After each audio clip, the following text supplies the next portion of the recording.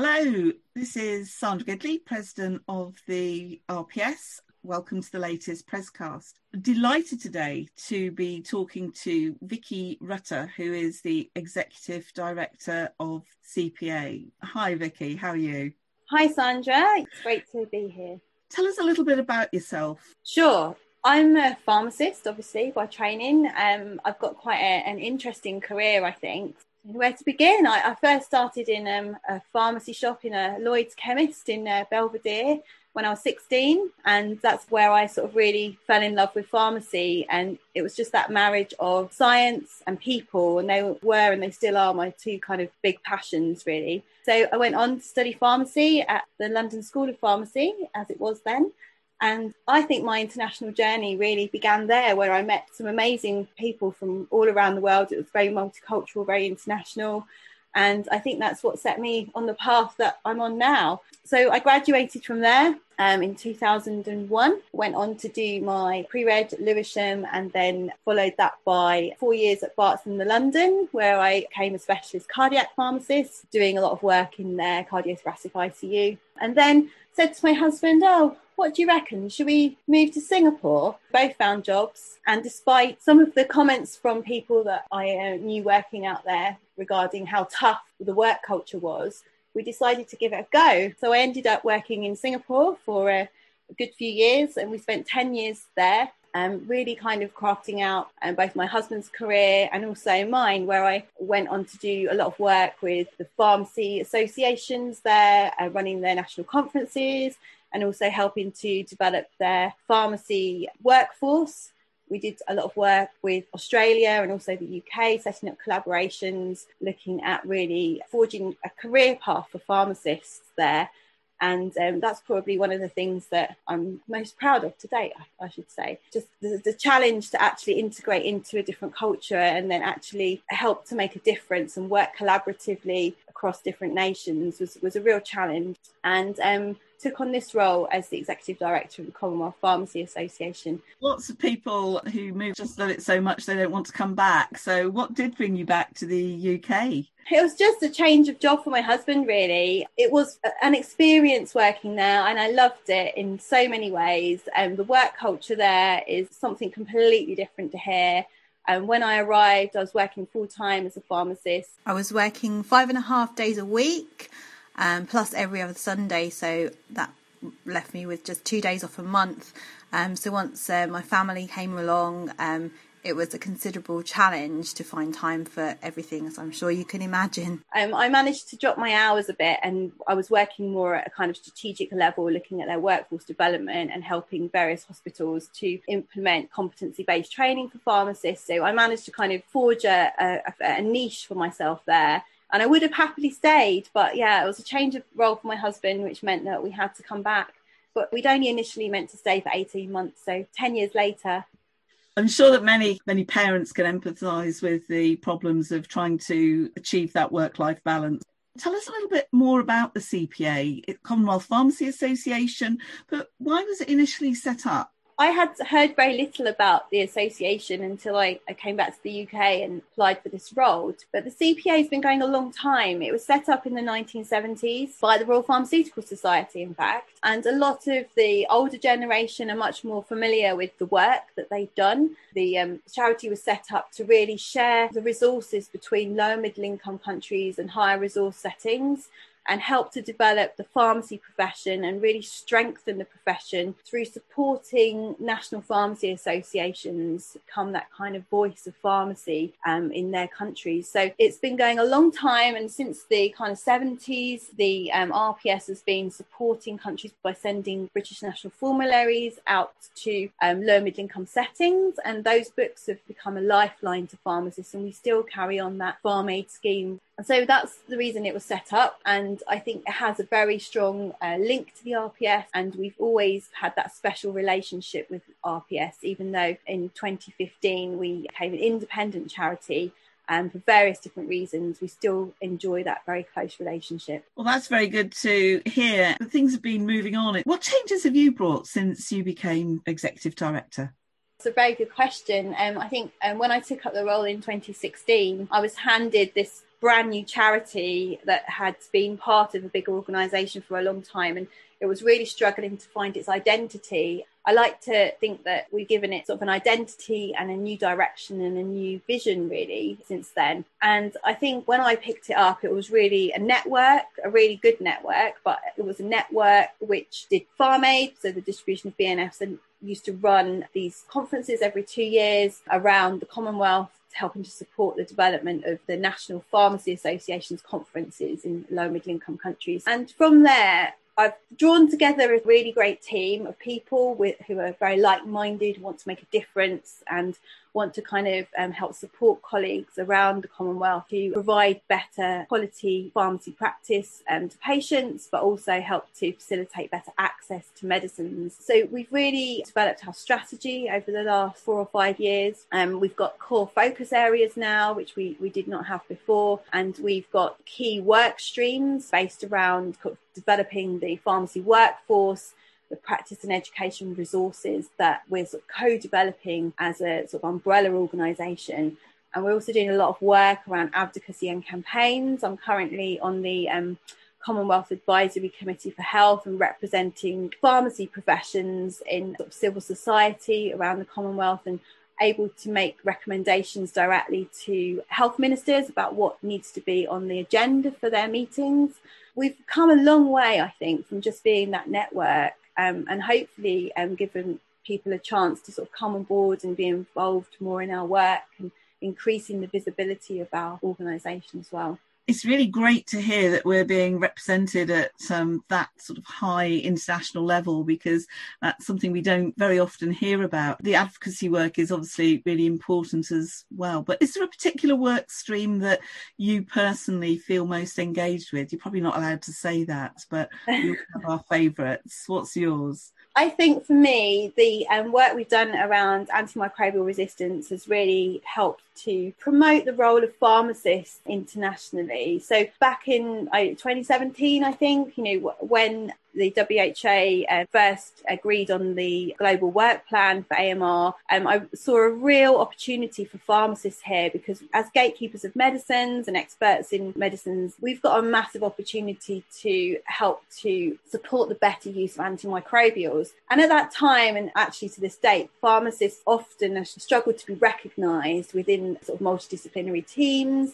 and they kind of fight to get the roles which they've been trained for in a lot of the countries we work with. So AMR really came in as an opportunity for us to demonstrate the impact that pharmacists could have at that multidisciplinary team level, and also open doors for them to become more involved in clinical practice. So I managed to pull together a partnership with the Tropical Health Education Trust and get some funding from the UK government to develop the Commonwealth Partnerships in Antimicrobial Stewardship. And that's been incredibly successful. We've got 12 partnerships in 4 African countries, and those partnerships consist of NHS pharmacists working with their counterparts to develop antimicrobial stewardship capacity. But the important thing is that there's a real focus on pharmacy there, and pharmacists are encouraged to lead on those partnerships. And it's made a massive difference in terms of training healthcare professionals in better use of medicines, collecting surveillance data, but also raising that profile of pharmacists and opening doors for them to be sitting on national advisory committees on AMR, and also to give them more opportunities to be invited into other clinical areas now that they've shown what they can do in the AMR space. I was privileged to be part of a celebratory event about that. And I must admit, I thought, how can you do a celebratory event by Zoom? But there was some real heartwarming stories. The pharmacists who had got involved in the scheme, many of them had managed to visit the African country in question. But there was a palpable sense of excitement from both sides, both partners. And there was also a lot of evidence as to how pharmacists had really made a difference. And I have to say, I sometimes can feel a little bit jaded with everything going on, but it was really heartwarming performing stuff. So from what you just said, it sounds as though those pharmacists are now going on to do other things, which is absolutely fantastic. Yeah, absolutely. And I'm so proud of our NHS colleagues, like really stepping up out of their comfort zone and really making a difference and encouraging their counterparts to push the boundaries for pharmacy and improving access and quality and use of medicines in countries they're working with. But it has been like a real example of a true partnership, because there's been that two-way learning, and the pharmacists from the NHS will tell you how much it's developed them as people in terms of their leadership skills, in terms of being able to cope in poor resource settings. And you know, when COVID came along, they were much more prepared for this change and this crisis, and they managed a lot better than they would have done had they not had that experience. I think one of the things that you're probably aware of is the hand sanitizer video that we created in collaboration with Commonwealth. And that was a real partnership between the Brighton Lusaka team and Zambia, and they got together and created this animation on how to make alcohol-based hand rub. And that was something which the NHS pharmacists were using as much as our counterparts in Africa, who are probably much more experienced at making products from scratch than we are these days. So that was a real testament to that partnership working.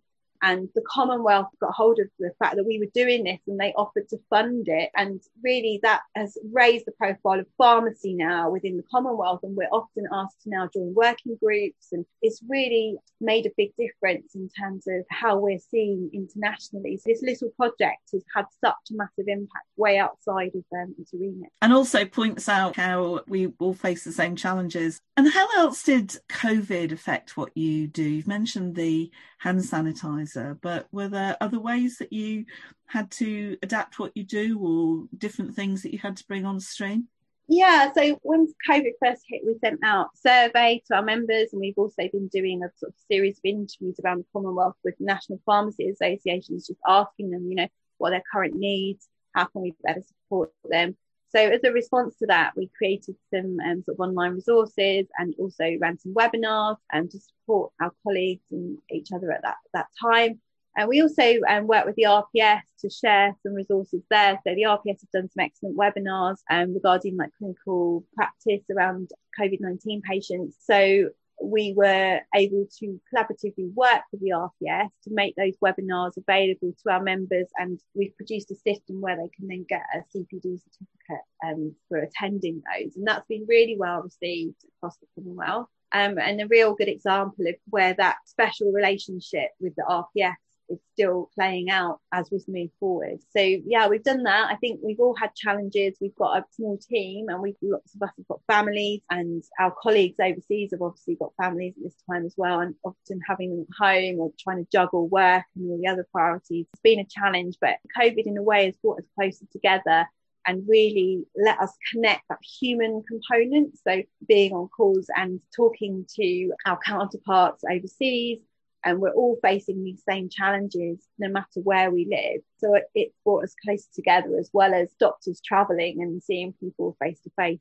There is this perception sometimes that these organisations are just set up for people like me to visit other countries, which is absolutely far from the truth. I was really impressed by the enthusiasm that your team displayed at the AGM. Now, AGMs are things that are usually endured, but I have to say I really enjoyed the CPA AGM because I learned so much about what you were doing, and I could see the reach and the focus there. But as we start to think about what CPA are doing in the future, what do you think the priority is? You've got 6 work streams. What's having the most traction at the moment? Our priorities really are to keep working with the AMR and work we're doing. That's a really important component for us. And we're hoping to extend the current Commonwealth Partnerships in Antimicrobial Stewardship scheme. So the partnerships in Africa that we've spoken about, yeah. We're hoping that that's going to be extended to another 4 countries in the coming year. So that's a very important work stream for us, as I said, in terms of better use of antimicrobials, but also using that as an opportunity to raise the profile of the profession and open doors in other places. How do people get involved in that if they are listening and thinking, I really like the sound of that?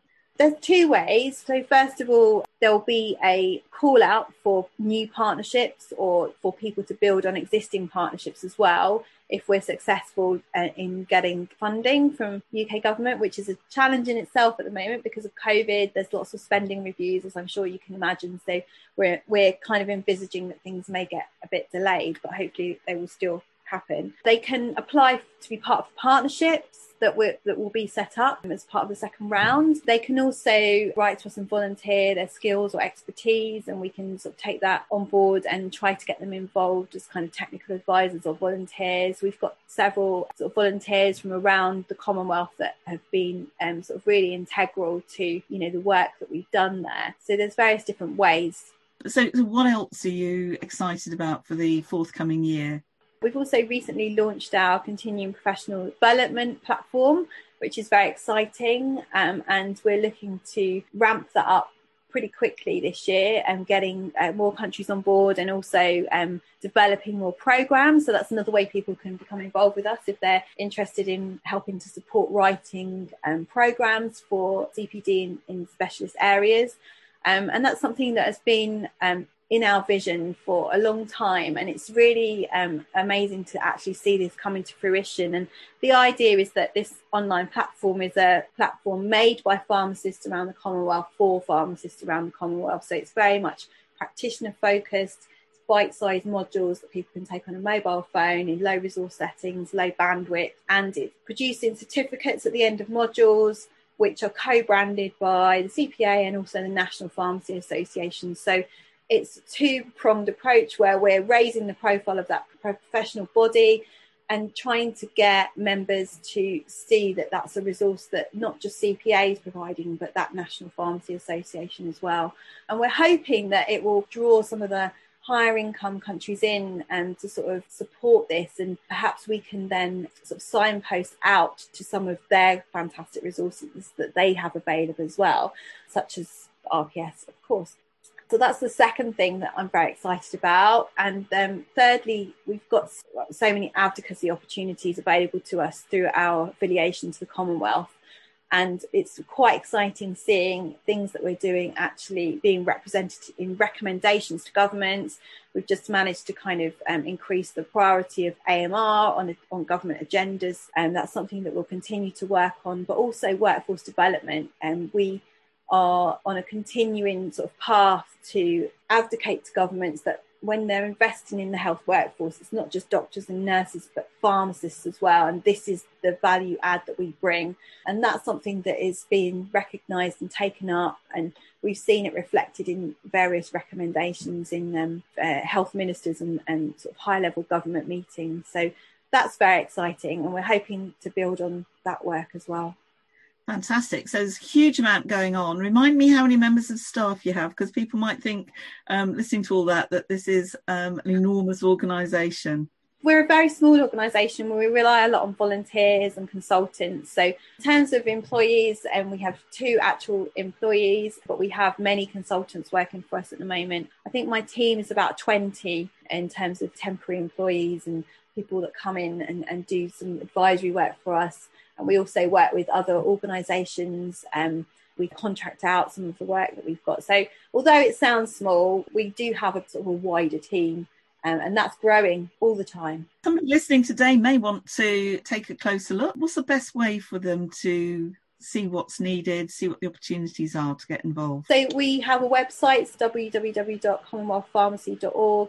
You can have a look on there. You can follow us on, we're on Twitter and Facebook as well. But if you want to get involved, there's a volunteer form on the website you can fill in, or contact us if you'd like to kind of have more information. So there's various ways you can be involved with us. So as a volunteer, there's positions of work that come up. We've just put out a call for project managers, AMR advisors and communications officer as well. So that's all on Twitter or LinkedIn. And we also have the opportunity to become patrons, and quite a lot of eminent pharmacists in the UK and around the world are now on our patrons page. So that's a way that you can sort of support us by kind of endorsing our work publicly, but also financially. And it's not a large donation that we ask for, but it's just something that helps to kind of keep our general funds up and enable us to continue our work. Because I think we're constantly being told that we're operating on a shoestring and punching far above our weight. So we're not spending funds on travelling around the world and enjoying the sights of the Commonwealth.